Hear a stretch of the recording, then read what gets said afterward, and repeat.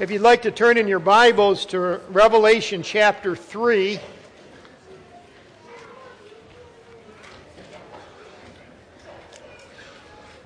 This is one of my favorite churches,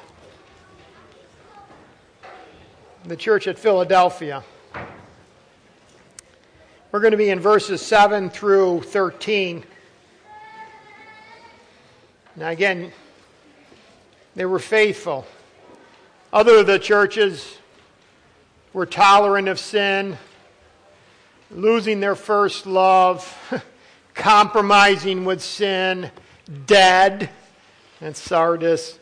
And yet this one could be considered the faithful church.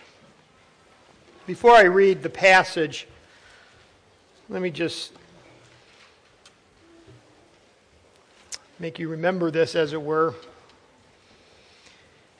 A church's vision shouldn't be determined by the size of its congregation or the limitation of its location, the size of its buildings, or the restriction of its budget. Those things should not hamper the vision of a church. Instead, churches should set their vision based on the power of their God. Let's face it, our God is infinite. Our God is magnificent. He is awesome. He is powerful. He is holy. He is sovereign. Beyond description or comprehension. I mean, we talk about God and we are just getting just a glimpse. Just a glimpse. Just a blink of His greatness. We must believe that when He chooses to open opportunities, the possibilities are endless. All we need to do is trust and believe in Him and follow His lead. And that's where it becomes very difficult. God opens up a door, and there's a tendency, if it's too big, to step back. By the way, that happens in your individual life, that happens as a family, that can happen as a church. But when God opens, are we willing to go through that door? Now again, sometimes God opens. Sometimes God closes doors. By the way, sometimes He closes and we keep pounding. But again, we have to trust in His sovereignty and His infinite wisdom. We've got to go through the open doors. Go through the open doors with faith. And again, this passage has really convicted me personally. Am I willing to walk through the door when it's obvious? Am I willing to be stretched? Am I willing to walk in, as some would say, uncomfortable grace? God gives you an opportunity, whether it's evangelism, a service, or ministry, or using your gifts, or whatever it might be, spiritual growth, uncomfortable grace, something that makes you uncomfortable. And are you willing to walk through that door and say, Lord, by your strength and through your wisdom and by your Spirit, I will seek to continue to walk down that path by faith. Again, that's the church at Philadelphia. They were a faithful church. And they were seeing God work through that church. Let's pick it up in verse 7. And to the angel of the church in Philadelphia write, these things says, He who is holy, He who is true, He who has the key of David, He who opens and no one shuts, and shuts and no one opens. I know your works. See, I have set before you an open door, and no one can shut it. For you have a little strength, have kept my word, and have not denied my name. Indeed, I will make those of the synagogue of Satan, who say they are Jews and are not, but lie. Indeed, I will make them come and worship before your feet, and to know that I have loved you. Because you have kept my commands to persevere, I also will keep you from the hour of trial, which shall come upon the whole world to test those who dwell on the earth. Behold, I am coming quickly. Hold fast what you have, that no one may take your crown. He who overcomes, I will make him a pillar in the temple of my God. He shall go out no more. I will write on him the name of my God, and on the name of the city of my God, in the New Jerusalem, which comes down out of heaven from my God, and I will write on him my new name. He who has an ear, let him hear what the Spirit says to the churches. By the way, underline that little S, churches. This letter is not just to be written or read to the Philadelphian church. It's to be read to all churches. We are all to learn from the word that we are going to speak today. Well, again, we're going to divide this up as we have been with 7 C's, and because each one of these letters breaks down the same exact way. Within reason, they all have the same general format. The first is the commission, and to the angel of the church in Philadelphia write. Now again, this church was probably founded with Paul's ministry, as the last 4 had been founded during Paul's ministry. He was at Ephesus for a certain amount of time, but then branched out probably to these churches. You can find that in Acts 19.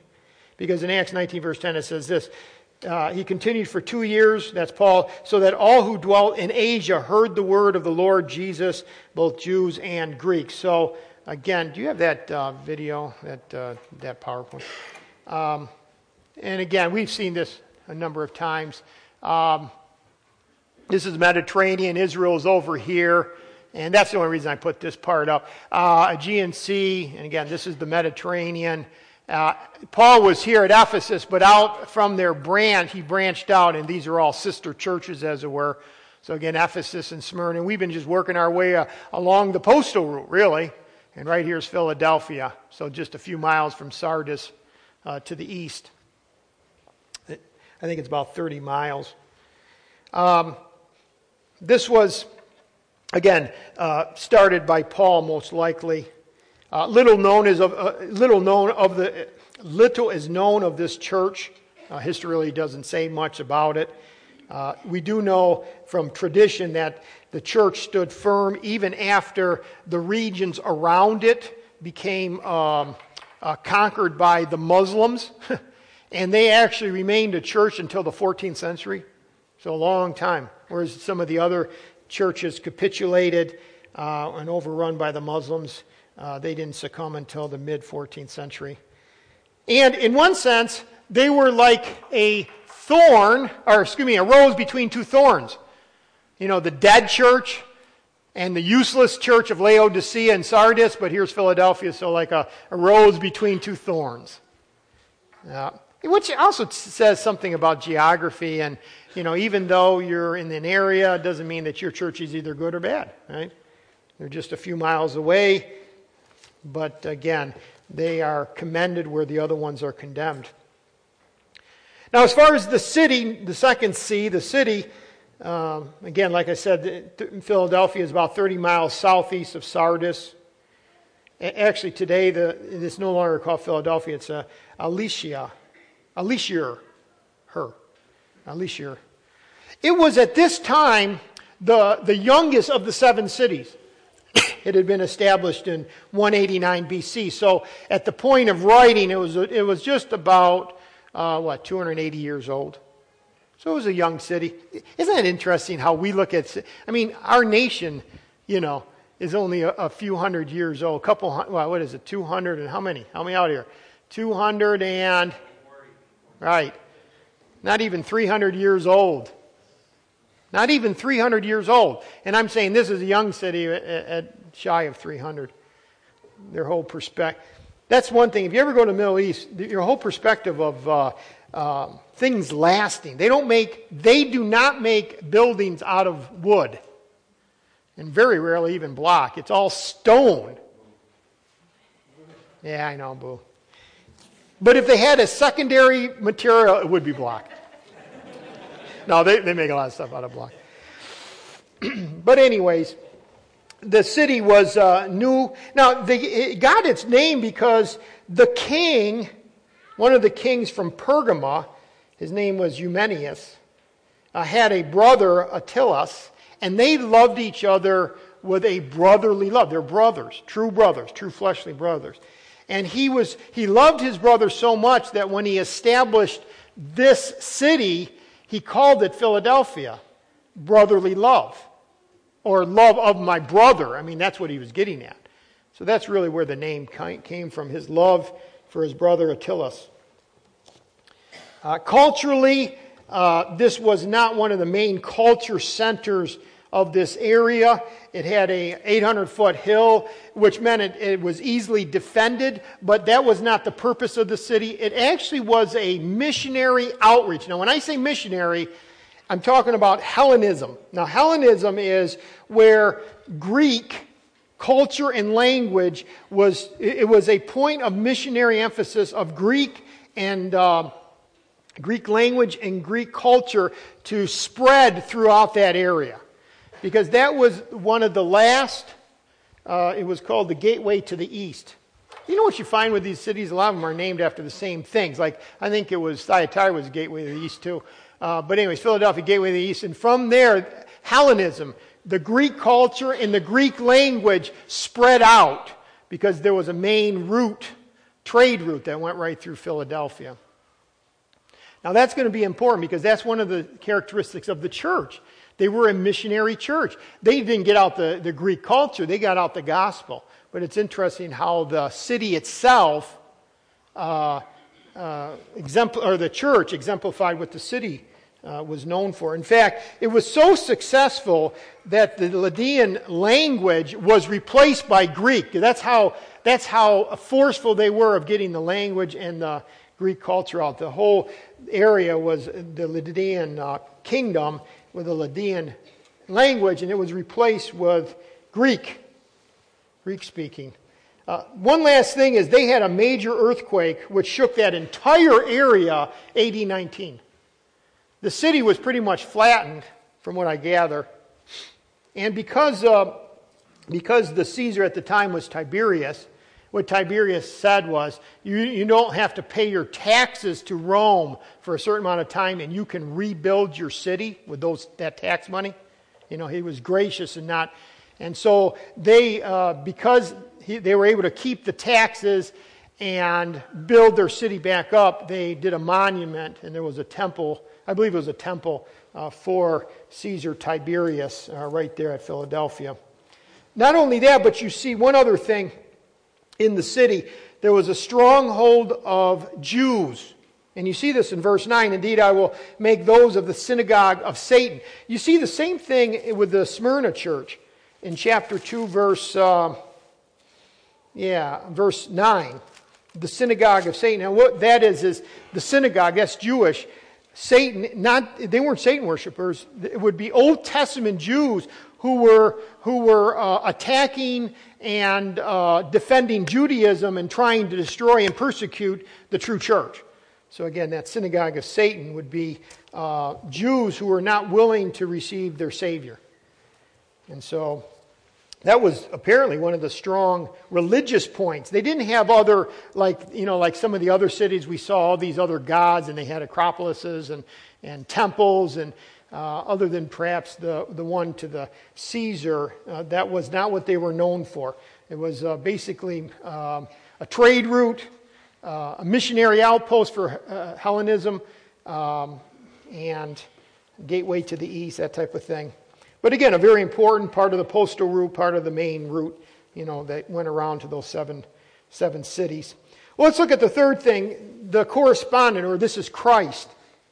Starting in the second part of verse 7. These things says he. Now, what's interesting about these last two churches, this one, Philadelphia, and Laodicea, the references are not from what we had already talked about in chapter 1. In other words, the first 5 churches we looked at kept referring back to chapter 1. Remember chapter 1, the vision of Christ? And John pulled the images out of chapter 1 and used them for the first 5 chapters, or first 5 churches. This one, he goes strictly to the Old Testament. And he says 4 different things about Christ. Christ has him write down. First of all, he is he who is holy. Let me say this first, and let me say this also. You know what I'm really realizing? If you do not study the book of Revelation, you do not have a complete picture of our Lord Jesus Christ. Chapter 1, vision of Christ. Chapter 2 and 3, the Lord of the church. Chapter 4, Christ in heaven. Chapter 5, Christ in heaven. Or the Father in heaven, chapter 4. Chapter 5, Christ in heaven. And then he opens up the seals. You get a really, really complete picture of our Lord Jesus Christ through the book of Revelation. If you shy away from the book, Oh, it's prophetic? It's not all about prophetic. The primary is about Him.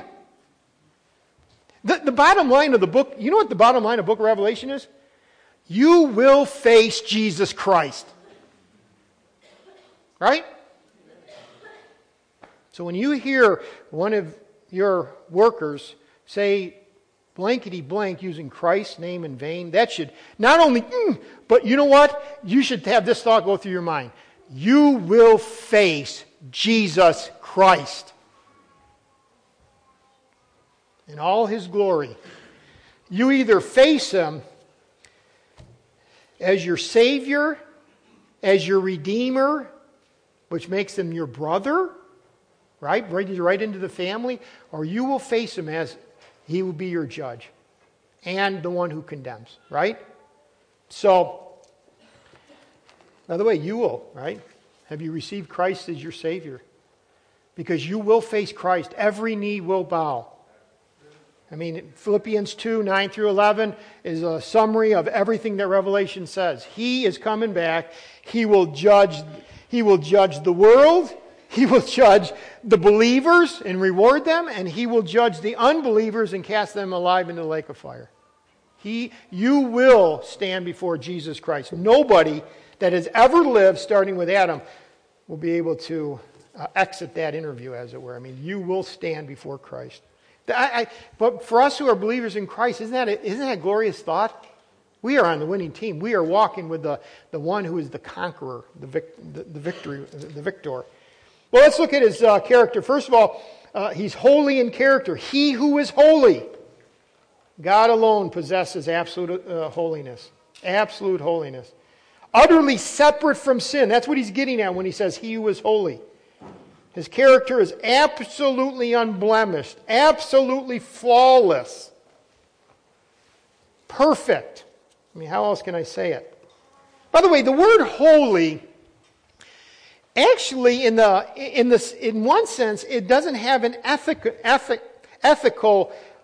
flavor to it. Primarily, it means separate. When He says He is holy, He means He is separate. It was actually used, now this sounds really, really odd, but S. Lewis Johnson made the comment that word holy was used in other Greek language for temple prostitutes. And you say, how does that work? Obviously, they weren't pure, they weren't sinless. No, but they were separated for their work because the temples were very immoral. They actually had temple prostitutes, okay? They were separated for that purpose. Do you see the point? Separate. Now, I know that sounds really odd, but that means something here. Because when Isaiah says this of the Lord, holy, holy, holy is the Lord of hosts, the whole earth is full of His glory. He is thrice. That's the only characteristic, that's the only attribute of God that is thrice mentioned. You know, you don't see love, love, love, or righteous, righteous, righteous. But you do see when it comes to God in a number of passages, including Revelation, holy, holy, holy. What do you mean? That means this, that our God is completely separate from us. He is completely different. He is, if you want to write this down, the other. He's the other. We are here and He is the other. Now, for the purpose of God, it isn't ethical. It's not only that He's the other, but He is pure, He is sinless, He is flawless, total perfection. He's the other. But that's the first thing that Christ wants His church to remember. I'm the other. He who is holy. The Holy One of God, like Mark 1:24 says. Number two, He's not only holy, but He's also true. He's genuine. In fact, that word holy and that word true is often found in the book of Revelation. Chapter 6, verse 10, 15, verse 3. You'll see it like 4 or 5 times. Where it doesn't just say that He's holy, but He's holy and true. And that's what He says here. He is holy. He is true. What do you mean true? True in the sense of genuine. He's authentic. He's the real thing, as it were. He's the true Messiah. Opposite of fictitious. All the religions of the world are fictitious. Do you realize that? All the other religions are fictitious. There's no Allah. There's no Buddha. Not really. Don't make them up in your mind, but they're not real. Not true. And as far as the 300 million Hindu gods, they're all false. No, it's not true that the true God looks like an elephant. Okay, that's, much of, when we were over at India and with Shibu, they had just gotten done with some of their ceremonies.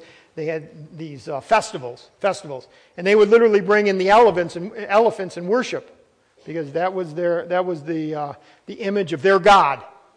No. Do you see what he's doing here?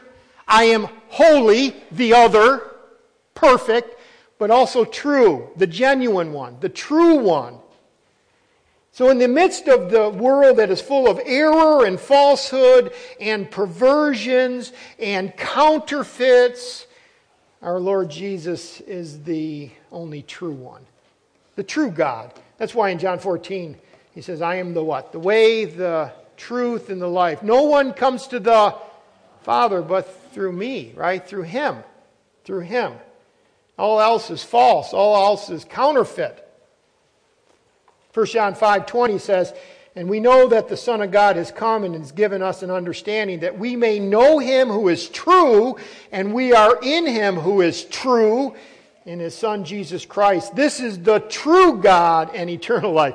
There, 1 John 5:20 says it 3 times. True, true, true. We gotta defend that. Please, I trust that you don't think this way. Well, I'm following Jesus because I know He's the way, but there might be some other. No, there is no other. He's the only way. Exclusive. And by the way, when you tell certain people that, they might get really angry with you because you have just condemned their gods. And you have just said this, and you will face Christ someday. About the third one. Not only is holy true, but He's also authoritative. He who has the key of David. Okay? The key of David. Now, a key represents authority. And whoever holds the key has control. So this represents authority and control, this word key. I mean, if I don't have a key with me, but if I gave you the key and I said, okay, go ahead and use it, that means you have the authority and are able to control the fact that when you want to drive my car, right? By the way, Amber, I'm not going to give you my key right now, okay? You got to get your... She was like looking at me like, really? No, not you. I was looking at Billy. So authority and control. And again, what did Jesus tell His disciples? Matthew 28, all authority has been given to me in heaven and on earth. All authority has been given to Christ by the Father. That's messianic authority. By the way, because He says the key of David, that's messianic authority. He's really referring to the Davidic promises, the fact that He would sit on David's throne. He's got the authority. The same word is used in the Septuagint in the Old Testament for a steward of the king. His name was Eliakim. But the point is this. Eliakim had the key to the treasury house for King Hezekiah, which meant that he could go in and unlock the door and deal with the finances however he saw fit. That's the point. He had authority and control to do that. You see this, I think it's 1 Kings. But the point is, that's what a key does. It gives you authority, it gives you control. And Jesus said, I'm not only holy and true, I am authoritative. I have all authority. And we already saw that. If you just turn real quickly into Revelation 1:18, He's already told us He had a different type of key. I mean, again, I'm not talking a gold key. I'm just talking the authority. Look what it says. Verse 18, and I have the keys of Hades and death.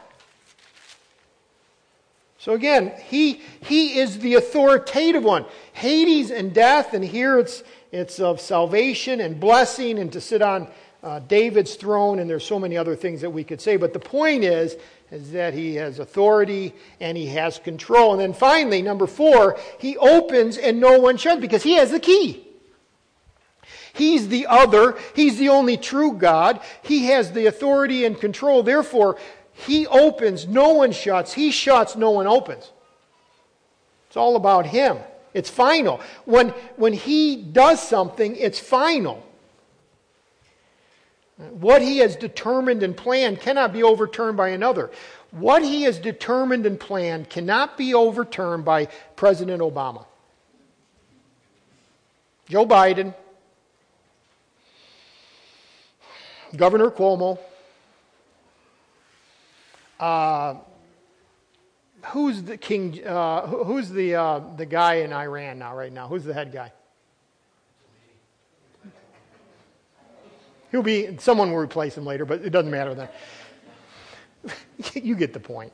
I'm not trying to make light of this, but you know what? That's what that's saying. That's what that verse is saying. I mean, that's what this passage is saying. He is the king, and he's got the key, and what he plans, it will be accomplished. There's not like, I wonder if, it's going to really end. And what I want to keep showing, this is so important. Revelation says this world will not dribble down to an end. It is right on course. It is planned by God from eternity past, and it will end when God wants it to end. Right? And there'll never be a day when there's no Jew left on this earth. I always think of, now again, I'm not saying that they might not be hit with a bomb and there might be thousands and thousands dead. I'm not saying that. But what I'm saying is, in the end, the Jew is still standing because God's name is on it, right? God has determined that there would be an Israel nation at the end that would be saved, an ethnic nation that would enter the millennium. So, no matter how people... Satan has his plan, God has his, and I always think of those who are on Satan's plan like this. Because I always thought of this with my own children when they went up against dad and mom's rule. I always think of a block wall, a really good block wall from Southern Tier, and the kid going like this. I don't agree with you, Dad. Wham! And I'm going to break this wall down. Wham! Now you say, that's really odd. No, what I'm trying to say is God's plan is as solid as not even let's say a mammoth rock. It's not going to move.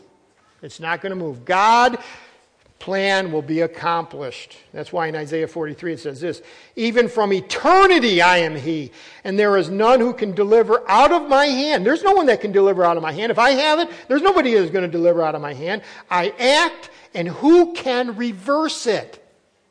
Answer, no one. Okay? So, or in Daniel 4:35, if you just want another verse, no one can restrain his hand. So every living person will have to deal with the king of this universe, which is Christ. Number 4, the commendation. Now this turns to the church. I know your works. I know your works. And that's the same exact phrase that he's been using for the last 5 churches. I know your works. It's Odio, it means I know precisely where you are. Now, this is interesting. See, I have set before you an open door, and no one can shut it. Now, this is an open door. He just said he opens and no one shuts, shuts and no one opens, but he says here, I've given you an open door.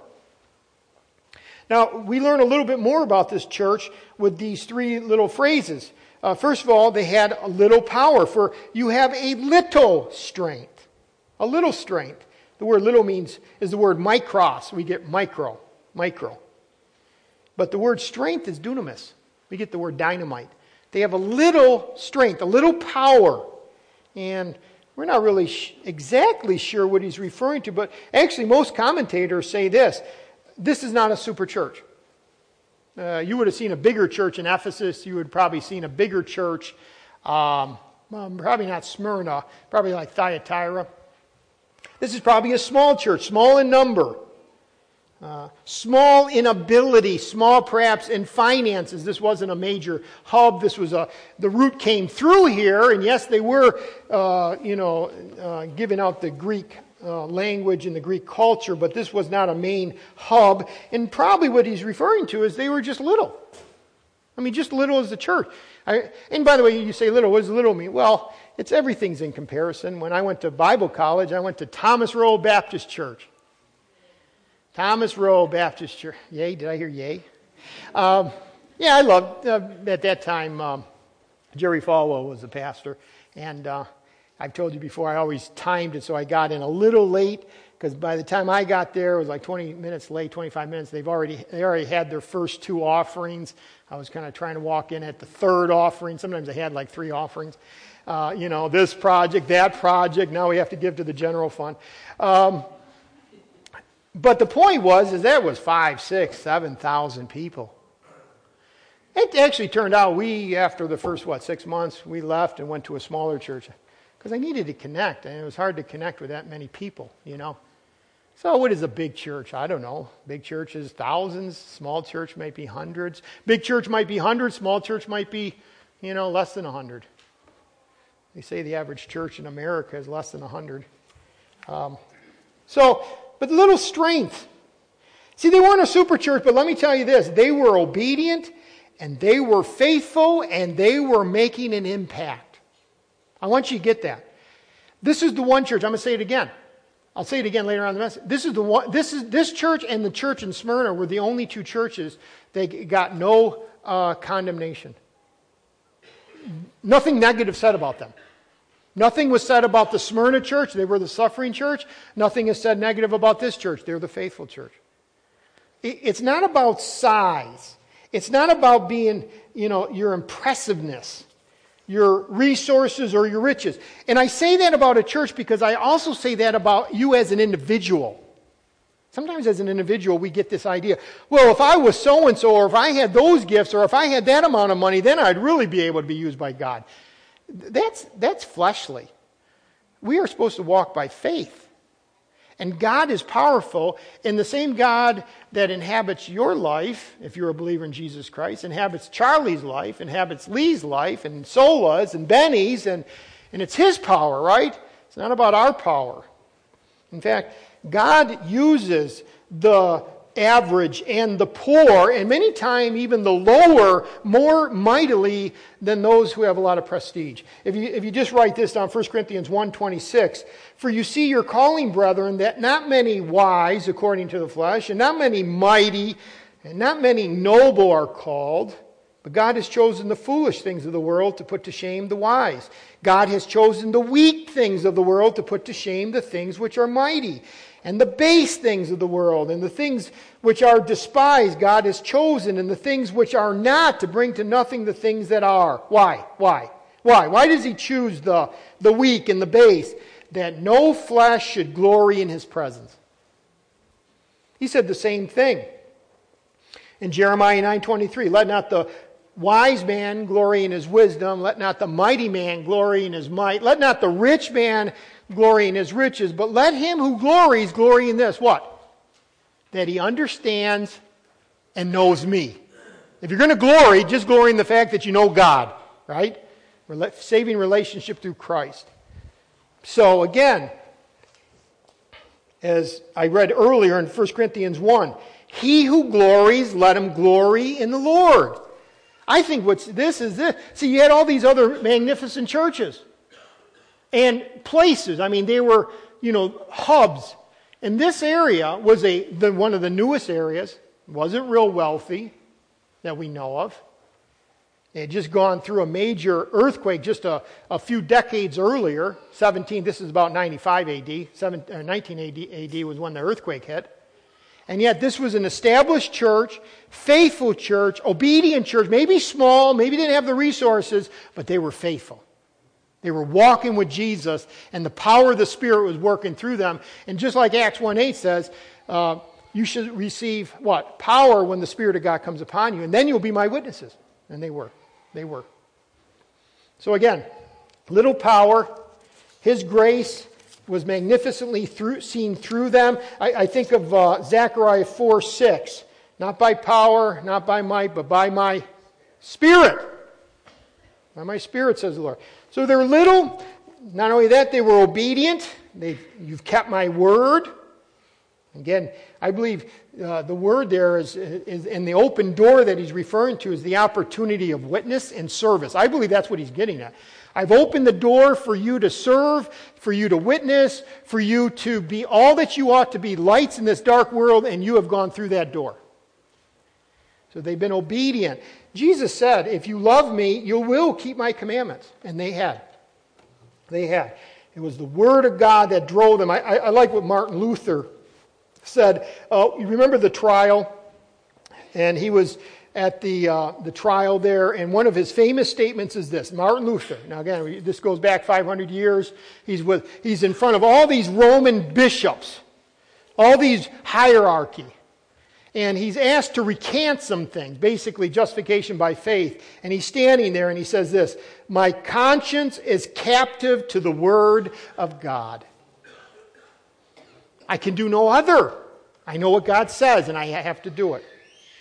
So they were just like that. They were an obedient church, and finally, they had remained loyal. "And you have not denied my name." As Matthew 28 says, "Lo, I'm with you always, even to the end of the age."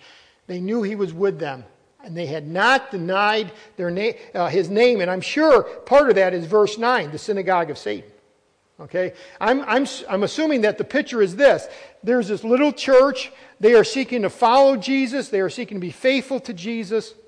And even you have the synagogue of Satan, these Jews who are constantly trying to hurt the ministry. Maybe even hurt them, but you don't hear about the persecution. But destroy the ministry, the synagogue of Satan, those Jews that tried to deny Christ and keep to the Old Testament law. And yet they continued down. And because of that, I wanted you to have 3 different promises that we see. Actually, there's 7 total in this.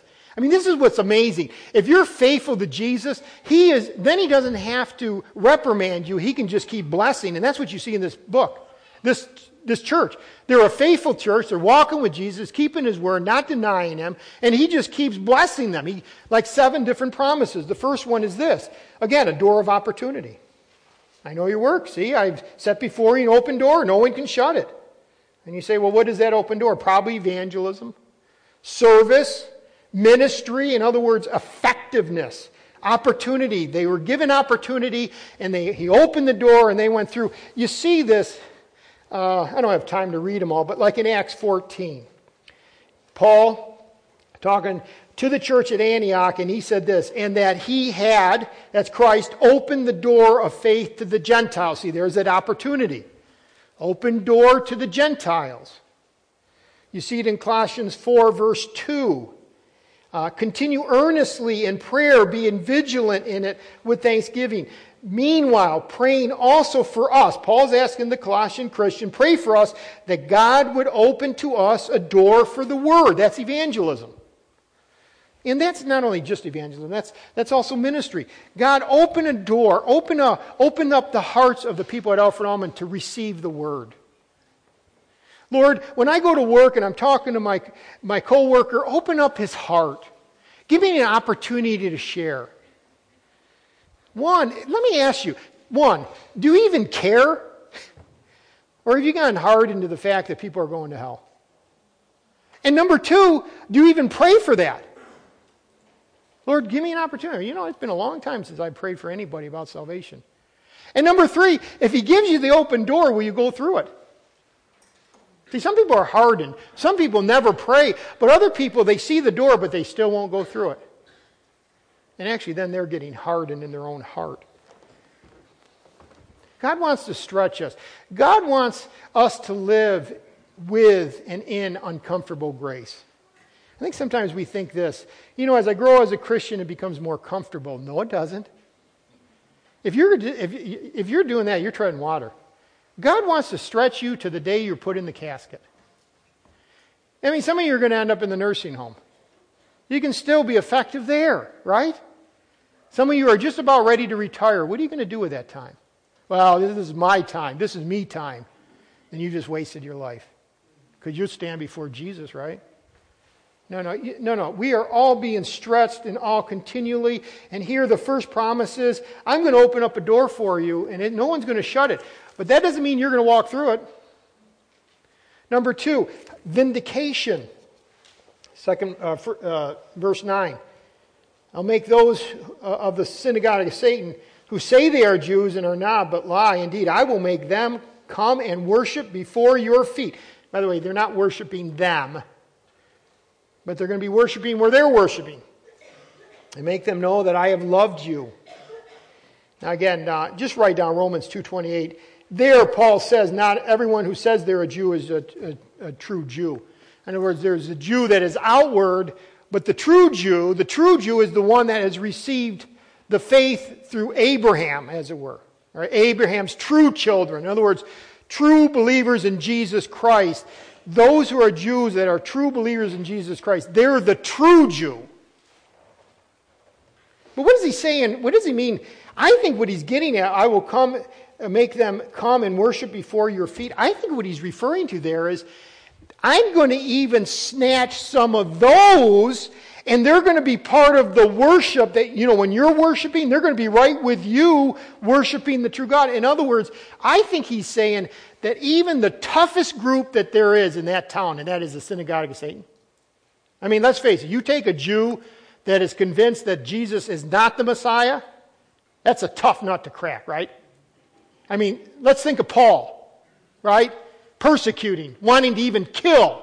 That's the rabidness of their faith. I think here, when he says they're going to worship, well, you see the worship in Revelation 4 and 5, all of them stand before the throne, worshiping the Father, worshiping the Son.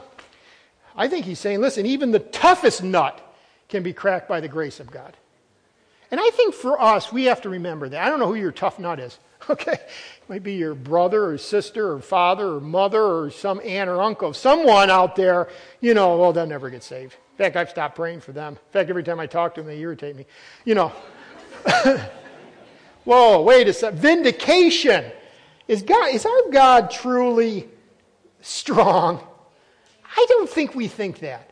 I know it. I confess that. I confess it this week. Wait, am I walking through the doors? Am I really walking by faith? Am I living in uncomfortable grace? So vindication. This also could be at the very end.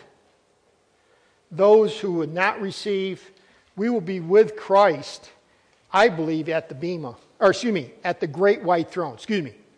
Not the bema, the great white throne. And those who never receive Christ, and they get judged, I believe will be there. Number 3, the next promise, protection from the severest of trials.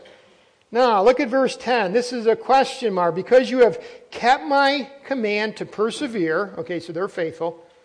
They're walking with Jesus. They're actually showing the fruit of salvation. I will keep you from the hour of trial. That's a limited amount of time, by the way, because it says an hour of trial. Not a literal hour, but limited time. Which shall come on the whole world to test those who dwell on the earth. What could that be? I believe that's the rapture. That is, I believe, the rapture right there. Keep you. Because the word doesn't mean keep you through, it means keep you from. In other words, the idea is, I'm going to take you out. That literally is what it's referring to. Keep you from. Now, sometimes we do go through trials, but here it's keep you from. Because it says the whole world. Some would say, well, that's 70 AD. Well, that was just a very small, that was just Jerusalem that got destroyed 70 AD by Titus. No, the whole world. In other words, he's giving a promise to Christians, not just the Philadelphia church. He's saying, because a lot of these promises won't even happen until the end. And when he says the pillar and all that, that's not till the end. But the point is when Christ, this is one of the things you see in Scripture. When God speaks many times of future things, he speaks as though it already happened.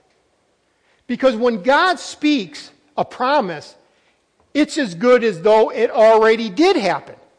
Right? That's why when he says, those who he justified, he glorified. What do you mean glorified?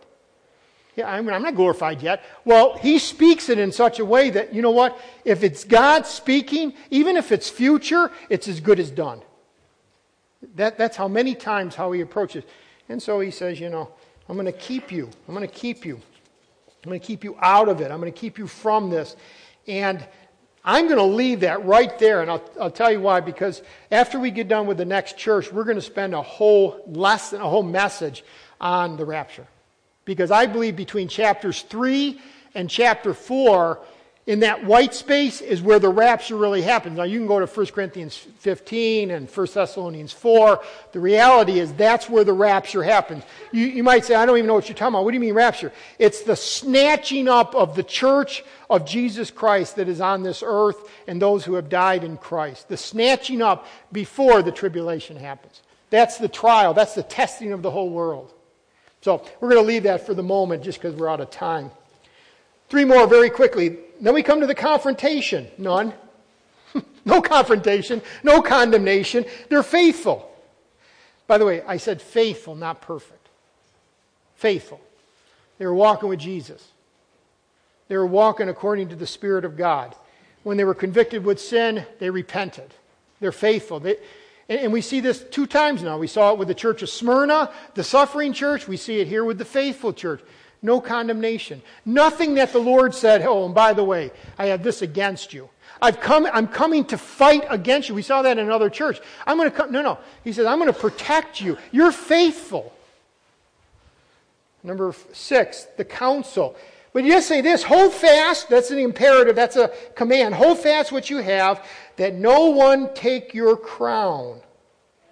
You might say, what do you mean crown? I believe he's talking about reward. He doesn't say the crown of life here. He just says crown. And that crown there's 2 different crowns in the New Testament. One is a crown that you would see on a king. The next one is a crown that you saw was given to a runner. You know, like the Isthmus Games or the Olympian Games or the Corinth Games. You know, these guys would be running. I think it was pretty much guys.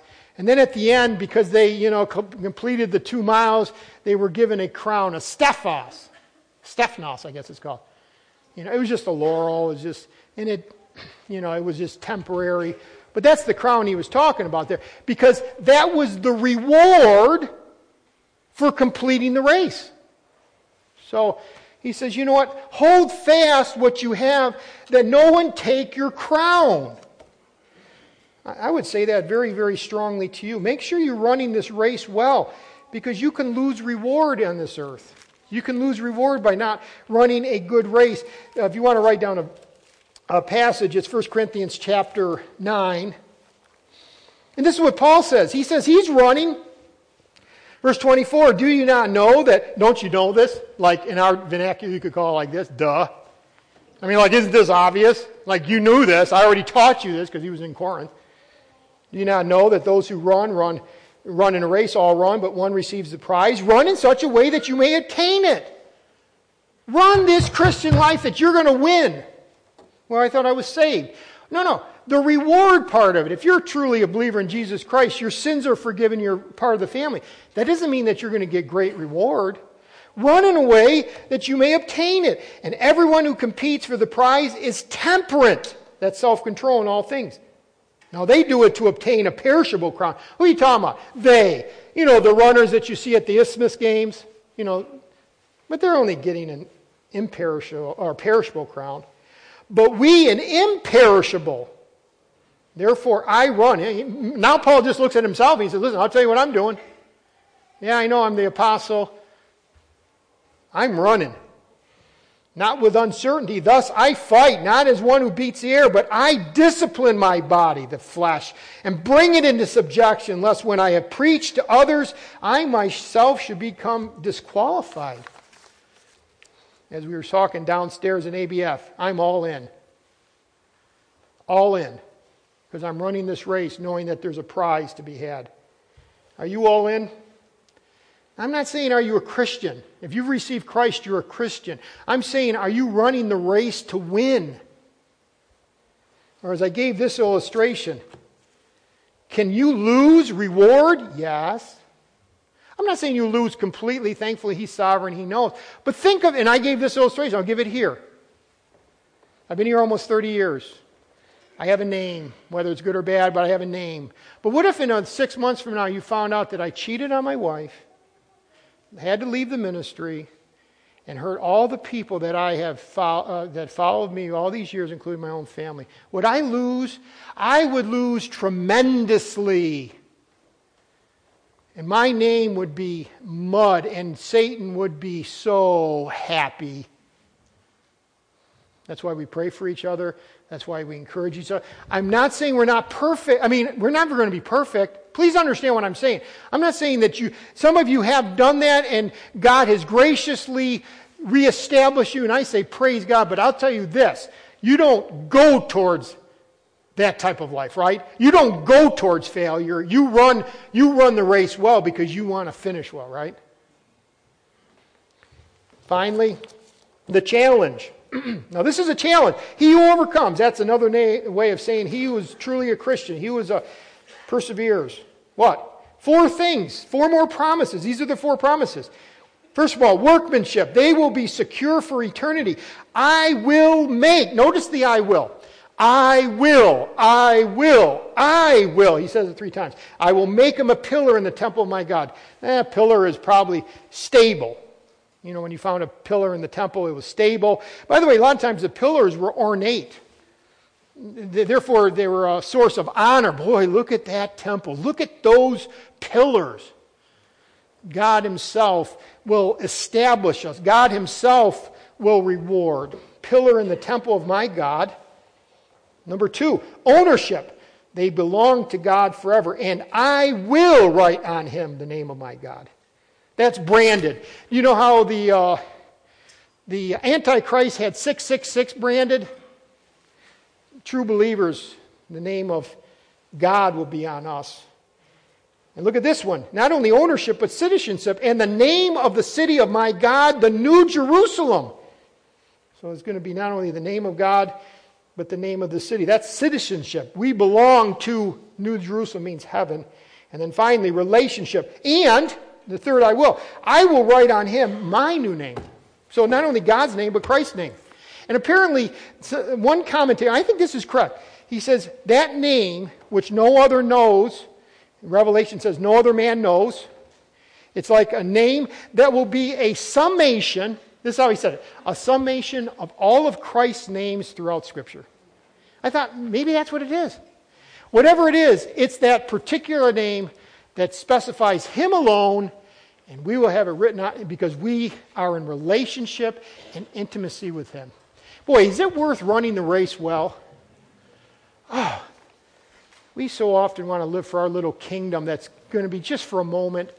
And yet Christ sets out to this church right here and he says, listen, run well so that no one steals your crown. No one, so that you will get the full reward.